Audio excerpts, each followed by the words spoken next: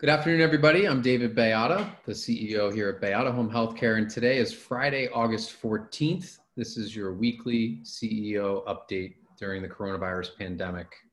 I want to start with another reminder and request to share your feedback. We've been working really hard over the last few months to be nimble and adaptive to how you're feeling, what you're experiencing, tuning into your feedback on what we're doing well or what we need to adjust or do differently. And our employee engagement survey not only requests that continued feedback around COVID-19 response, but more broadly as a company, as a community, as an organization, how are we doing and where can we improve? And so the employee engagement survey is open and your feedback's really critical. It's the only way that we can gather really insightful data about and words and feelings about where we can get better so that we can rapidly include those in our plans to improve. So fill out the survey. It's really important. Today we're going to jump into an update on our PPE protocol that Nora will share as we seem to be doing quite frequently as the world evolves. And so Nora, I'll hand it over to you. Thank you, David. And again, it's a pleasure to be with you again.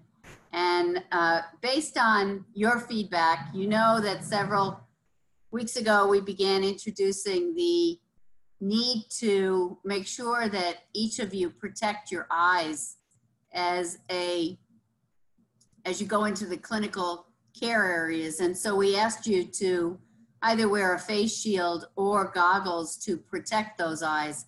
And many of you began to express to your directors and your clinical managers that in fact, you know, there were some challenges to this. And so you wanted to know some tips. And so we began earnestly trying to identify some creative strategies, both around the face shield and around the mask for it to be easier for you to wear. Some of these tips came from you, the clinicians, who had found practical solutions, and some from the literature and some from other individuals. But we wanted to share them with you because I think that they will make the use of the face shields as well as the surgical masks a little easier.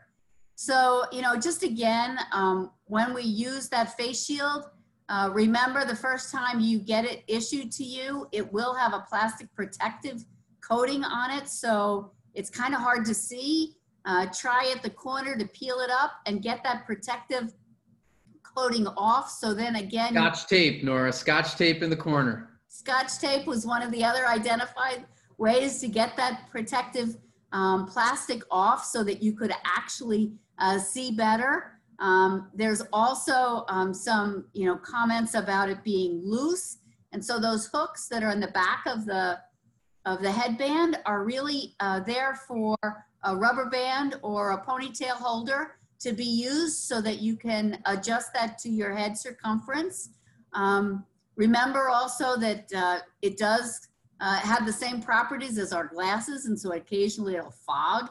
And there are tips and tricks that we've included here about how to get that to decrease the fogging. So good Dawn soap or baby shampoo or some of the other remedies that Dive